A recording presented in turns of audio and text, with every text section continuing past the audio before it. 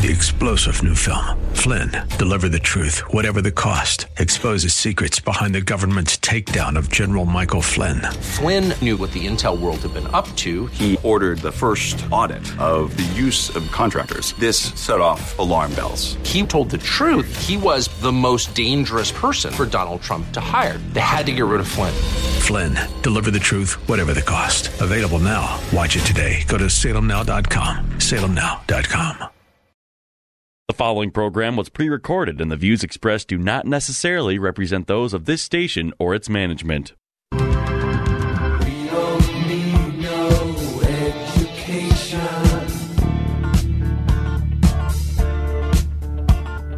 We don't need no thought control. Get ready to take notes because school is now in session. Tackling the biggest issues in education, this is Education America. Save the classroom, save the country. Here are your hosts, Headmaster Rebecca Hagstrom and co-host Mark Durkin. Hey, teacher, believe in kids alone. And welcome to another episode of Education America, where we are taking steps to save the classroom so that we can save the country.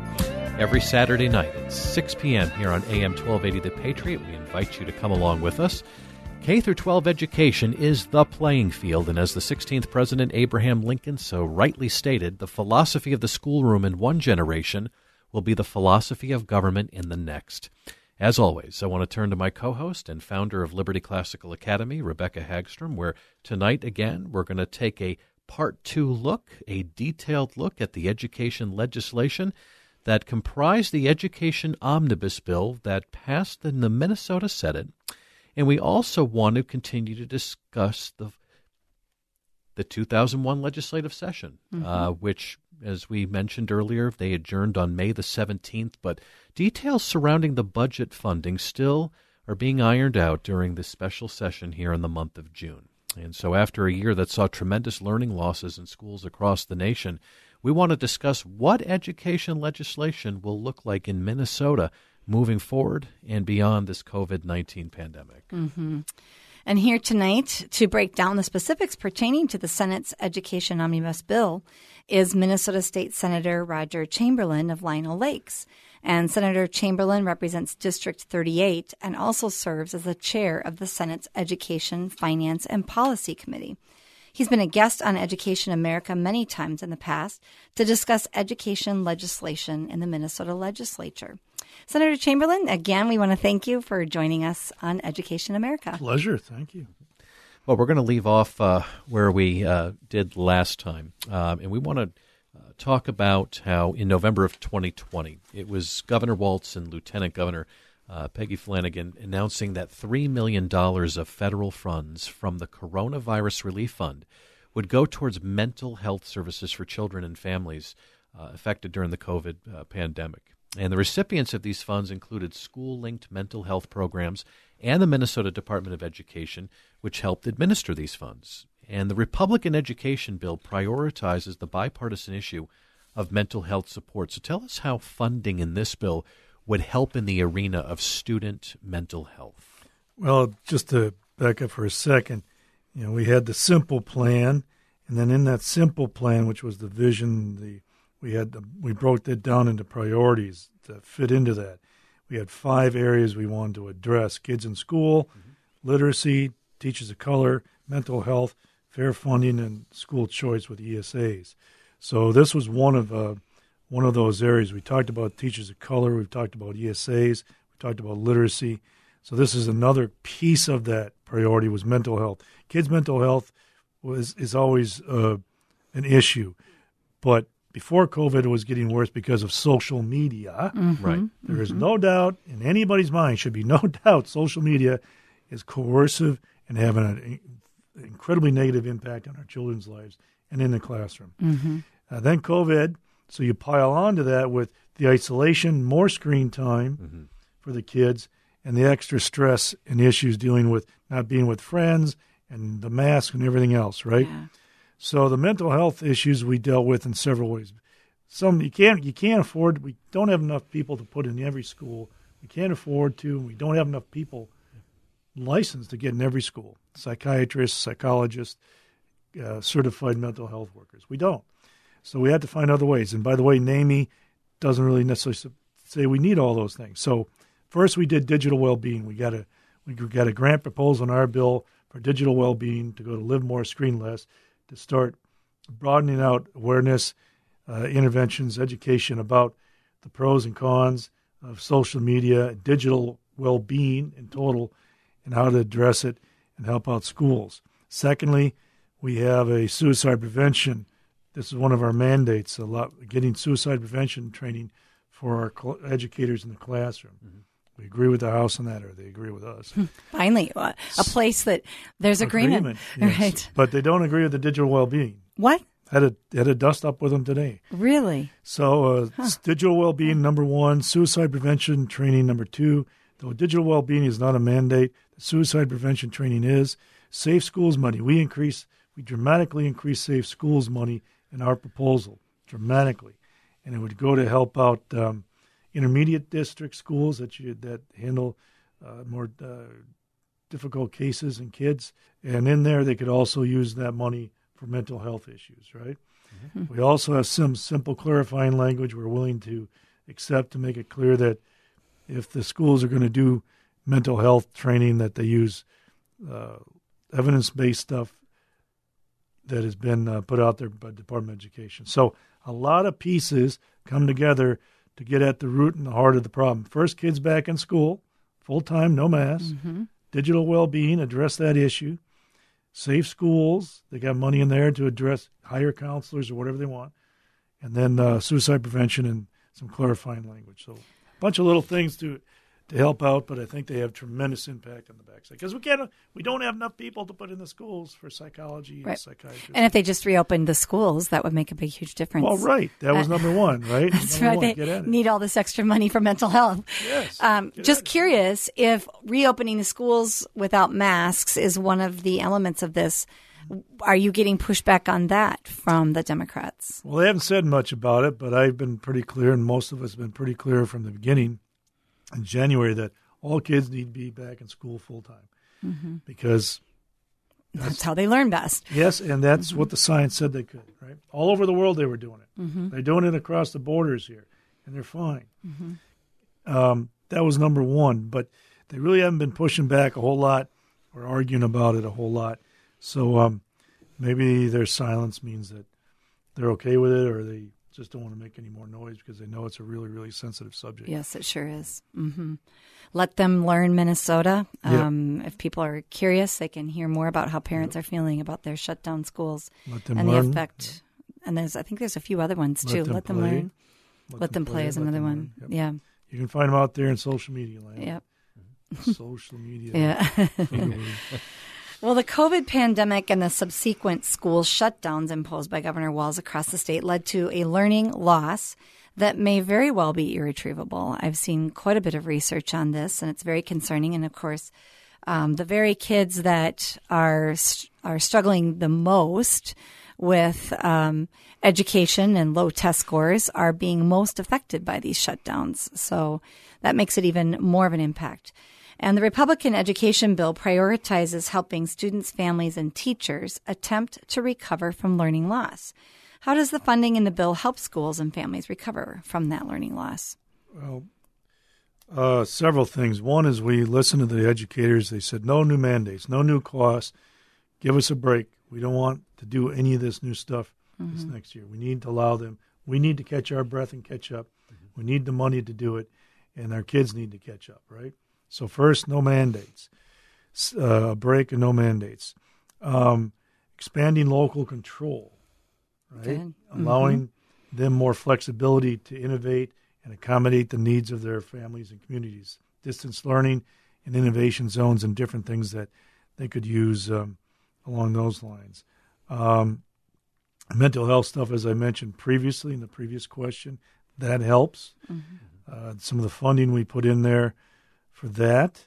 Fair funding in our bill, we decided to do classroom aid based on pupils, and that comes out with significant dollars per pupil, fair funding for all districts and all schools. And that's above and beyond what they would typically get. Right, right. And remember, they got $2.6 billion in these schools in the last Money year. is not the issue. Right. And in that money, they use money there to do some summer school stuff. So those things, but they need a break. They need some time to breathe and flexibility. They learned a lot during the shutdown, just like I'm sure all of you did. So letting them do that, letting them continue to grow and meet the needs the best they can, and driving forward with that. Good. That's good. Well, in addition to empowering families through the education savings accounts, the bill's funding would also empower local schools. You just alluded to that a little bit. Specifically, the funding would give schools the flexibility to better serve students' personal needs. Explain for a little bit here the additional teaching formats that schools would be able to offer as a result of the bills expanding the definition of student instruction. So we listened to educators from different areas in the state, and one of the things they talked about a couple things. Obviously, during COVID and the shutdowns, a lot of kids went to distance learning, remote, call it what you want, distance, remote, e-learning, online learning, whatever you want to call it. And they had to ramp up and figure that out fairly quickly. Now that they have that, some parents are going to want to continue that because some kids do okay in that environment. Some do not. We want to get some parameters around it. But we already have ability for parents and families to do online learning in the state of Minnesota. Right. Right. There's the online academy that's been around for quite a while. Right. So it's nothing new. So we decided to take the advice and the input from these districts and these educators, say, we're going to let you do this. So we put it in statute. They did not. What we did was eliminate, a lot of what we did was eliminate the need of these schools to get permission from the department. Several areas, that was one of the key things. You don't have to go to the department to get permission for this. Innovate, create, do what you need to do within your budget to help your kids and serve your families and your community. It's really that simple. Now, the teachers union is, again, pushing back on distance learning. Oh, we can't. The teachers union, not educators, the teachers union is saying, well, we can't do this. They want the state to be their bargaining unit. They want us to bargain for them. They don't want this to happen. And, okay, now this is very interesting because they're the very ones that have forced everybody online. But yet they are now resisting your proposal that these districts would have the opportunity to create their own kind of formalized distance ed program for those families that would seek to continue in that manner. So what we want to do is, we said, look, the governor in his executive order said 1 year distance learning, you can use that for whatever. We have limits on it right now. So we said two things. One is, well, basically we just said, let's continue that. Let's continue that for 1 more year and see how it goes. Let the districts do as they've been doing and give them that flexibility if they want to do it. Let them continue doing that. Teachers union says they don't want to, and the Democrats aren't letting us move forward with it. We said, okay, let's do this for 1 year, and you can still have your working group to look at it. Nope, they still aren't moving. They do not want choices of any kind. They want complete and total control of every aspect of your life, of your child's life. They want full-service community schools where they get them as soon as they're born and haul them off to the government camp to start getting the nursing they need. Their indoctrination. So yes. E-learning, distance learning, flexibility, innovation zones, allowing the districts to do what they want. They asked for it. We said, sure, let's do it, and let's give you that flexibility, and we're getting a lot of pushback on all levels. Yeah, I really, the hypocrisy is just so blatant. I wish that those who are in the media would be more willing to take a look at all of this and what is best for kids and be willing to do some true old-fashioned investigative reporting and expose some of this hypocrisy. It would be nice, maybe in our lifetimes. I don't know how bad it has to get before that happens. I shudder to think of how bad it has to get. Well, some of the other notable items that can be found in the funding of the Republican-backed education bill that you kind of mentioned before, are there some other details that you'd like to share with us about those notable pieces of funding? Yeah, so, I mentioned we have the simple thing again, and then under that we had 6 categories, and we talked about several of those. And part of it is fair funding, right? That's classroom aid, that's referendum equalization for poor property wealth districts. Okay, why don't you explain that a little bit more? So each district's different for property wealth. Mm-hmm. You know, I use Wayzata, Minnetonka, a lot of property wealth. Mm-hmm. So they can raise operating referenda. They can pass a levy that raises their operating dollars a lot easier because they don't, and they get state support, right? It's easier for them to do it. They got enough money, they pass it. Well, in poorer property wealth districts, it's much harder to get those things passed because of the property wealth. So referendum equalization is more like property tax relief, and enabling these districts to get more funds and operate more easily. So it's like property tax relief, and that has been districts like ISD 12 I mentioned earlier. They need this. A lot of districts across the state need this. Not every district qualifies. Right. Wayzata and Minnetonka won't qualify. So we came up with a formula a couple of years ago that focused and concentrated on these districts and to equalize that. That's meaningful relief for these districts. The classroom aid is meaningful one-time money to help buffer that loss of those districts that did not get as much money as Minneapolis-St. Paul, for example. Minneapolis-St. Paul got almost $7,800 per kid. The average is well below $2,000 or $3,000 per kid through all those federal dollars at $2.6 billion. Yeah. Minneapolis-St. Paul got Minneapolis got $270 million, and St. Paul roughly the same, $270 million. Wow. Most districts got much less than that. That's a lot so of this money. classroom aid would do that. Referendum equalization, classroom aid is per pupil, a reduction in the Department of Education budget, and like I said, property tax relief. And we already talked about suicide prevention and digital well-being and mental health. A lot of concentrated things in there that don't seem like a lot, but are very meaningful and have, I think, tremendous impacts on the outside. Most people agree.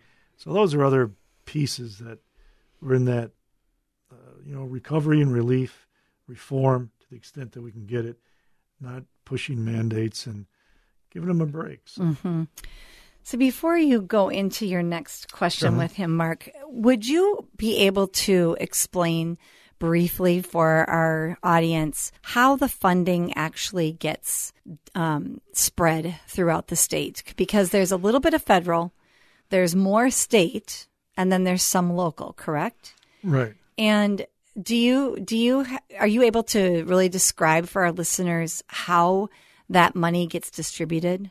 So we got a lot of different buckets, a lot of different channels. Three main channels is what you said. We have federal money, which isn't a lot. We have state money, which is the most of it. And then we have local property tax stuff. So the local property tax is between 22 and 25%. Okay. Then the state portion is almost 73% of the federal make up the difference. In the last biennium, those three components made up just right around $30 billion. Wow. 2 years, $30 billion. Wow. 2 years, $30 billion. Yeah, that's a lot of money. So don't ever say that we don't fully fund schools. And this last year, they pumped in $2.6 billion of federal money for all kinds of stuff. Above and beyond. Yes, above and beyond. So they got $32.6 billion, and in the total in the 2 years. And that'll go up, of course, again in this next year. So how is it distributed? There are formulas. Title I schools, for example, depends on concentrations of poverty and several other things. Then you get more money per pupil if you got more poverty, more concentration, and different things like that, compensatory stuff. Most of the money gets sent to the local money stays. I think what they do with the local money is I think it stays in the district, right? And they do what they want with it. They got to get approval. We set levy targets. They can't exceed them. And then they raise the levy. They pass the levy. And right now they can pass half the levy without going to a vote. So those three main streams usually distributed either locally or the other dollars go to the Department of Education. And then they send it out to the schools based on formulas that I previously mentioned and other grants that are out there as well. Okay. And 75% of the money goes to the schools from the state. Is about 74%, 73, whatever, somewhere in there, is the basic formula money. And then there's a huge chunk for special ed, and then literacy incentive and some other big components. And then there's a bunch of one-liners, one-timers, and smaller amounts. And isn't it true education makes up about, what? 42%, give or of our take. whole state budget.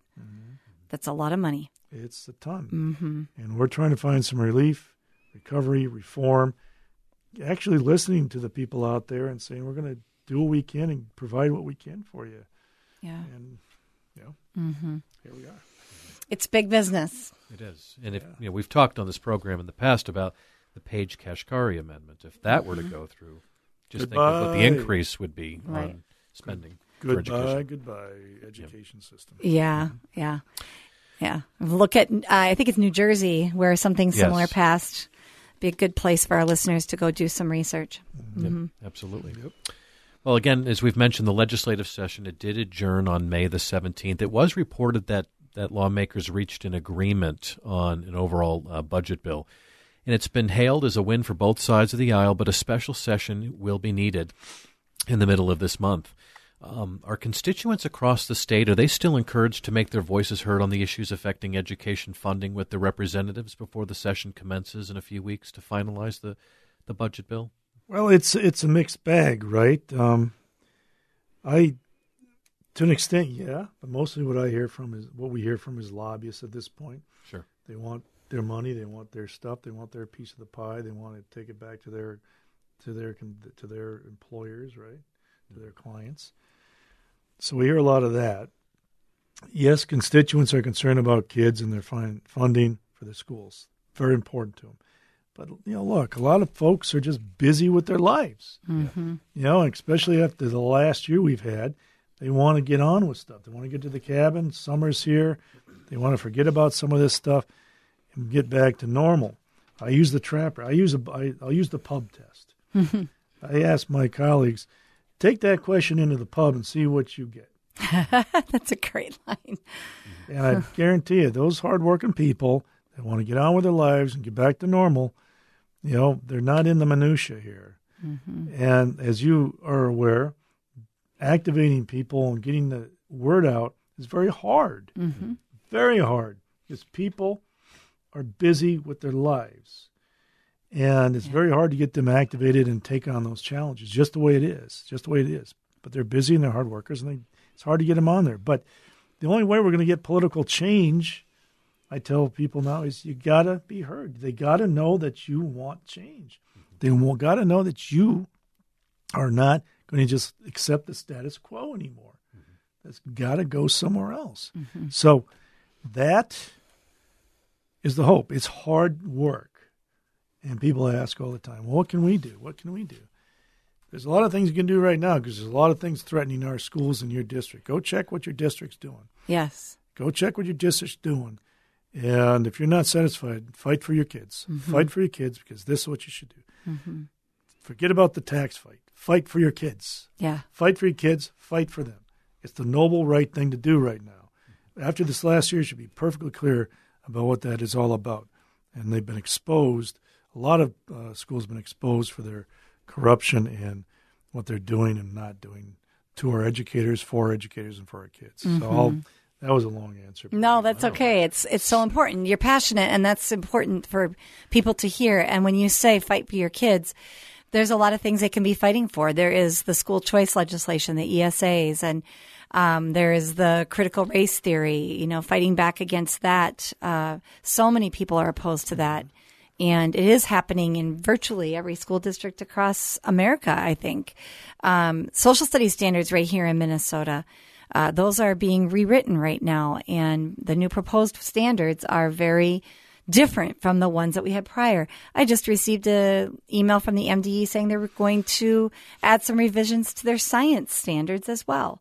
And I'm sure math is going to be close behind. So we have the Page Amendment. So there are so many things affecting education right now. Cruz Guzman lawsuit. Yes, that's a huge one. And I see that they're trying to settle that now. And they won't settle it without the Senate. We're not settling. Good. I'm so glad to hear you say that you're staying firm on that one, Ellison's Roger. going to have to do his job. Yeah, that's good. Good for you. I'm so glad to hear you say that. Well, I wanted to share at the end here as we're talking about constituents making their voices heard. When we had the group of people that went to the governor's mansion, there was, about 100 people there trying to speak their voice for school choice and for education savings accounts. There were some fifth grade students at our school at Liberty that had written letters to Governor Tim Walz requesting school choice. And I thought it would be appropriate for us to read some of these sweet letters. And these are from fifth graders. And one student writes, I'm a fifth grade student. And I go to Liberty Classical Academy. I have had in-person teaching, and we didn't have a lot of cases. I am able to see my friends, but I was not able to see my friends on online school. And online school is very distracting. You don't learn a lot on online school, and you can go onto YouTube and not pay attention to the teacher. My family has made a lot of sacrifices to send me to this school. I have a very excellent education here. I am very thankful I can go to this school, and it's very hard to do online. There are 3 billion distractions, and hybrid, don't even get me started. Sincerely, this boy's name is Colin, and I just thought, what an apropos statement, and you can't really say it better than that, right? Mm-hmm. Don't even get me started. Another student, I won't read the whole letter, says, online learning was hard for me because when you're staring at a screen for 5 hours a day, it hurts your eyes. Also, I was not able to see my friends very often, and it was very hard to focus. Online learning has a lot of disadvantages and was miserable. Another student, I'll maybe just finish up with this one, says, I'm a fifth grade student that attends Liberty Classical Academy in White Bear Lake. I was a distance learning. My learning was hindered, and I was grateful when we came back to in-person learning. I'm grateful because I can see my great teachers and friends again. I'm thankful that my mom and dad have a choice to go to my school that they wish. But unfortunately, my family makes great sacrifices to send me to this school. Currently, Minnesota lawmakers are debating ESAs, and I'm cutting this short because we're running out of time. And he's asking for them to consider passing these ESA accounts so that other people can do private school. So the overwhelming statements that you get from these kids is they hate it online, and they're so glad to be in person. And we need to be able to provide that opportunity for all kids, and parents should be able to choose what works best for their families. Just a notation about the special session. When will that be taking place this month? Well, if he wants to keep emergency powers, you got to bring us back in on the 13th or 14th. Okay. Because we had to be in session for him to do it. It's, just procedural stuff. Okay. So that would be the target if we were to have agreements to do it then. If not, our goal is to be done. Okay. Mm-hmm. All right. We shall stay tuned to what transpires with the special session, and, of course, when the details become official with what education funding would look like for the next year here, we'd like to have you back on the program, Senator, to break that down for us. Love to. All right. Thank you for so being much. with us. Thank you. You two are wonderful. Thank you. Well, same goes for you. Thank you so much. We will see you next week. Next week. AM 1280, The Patriot.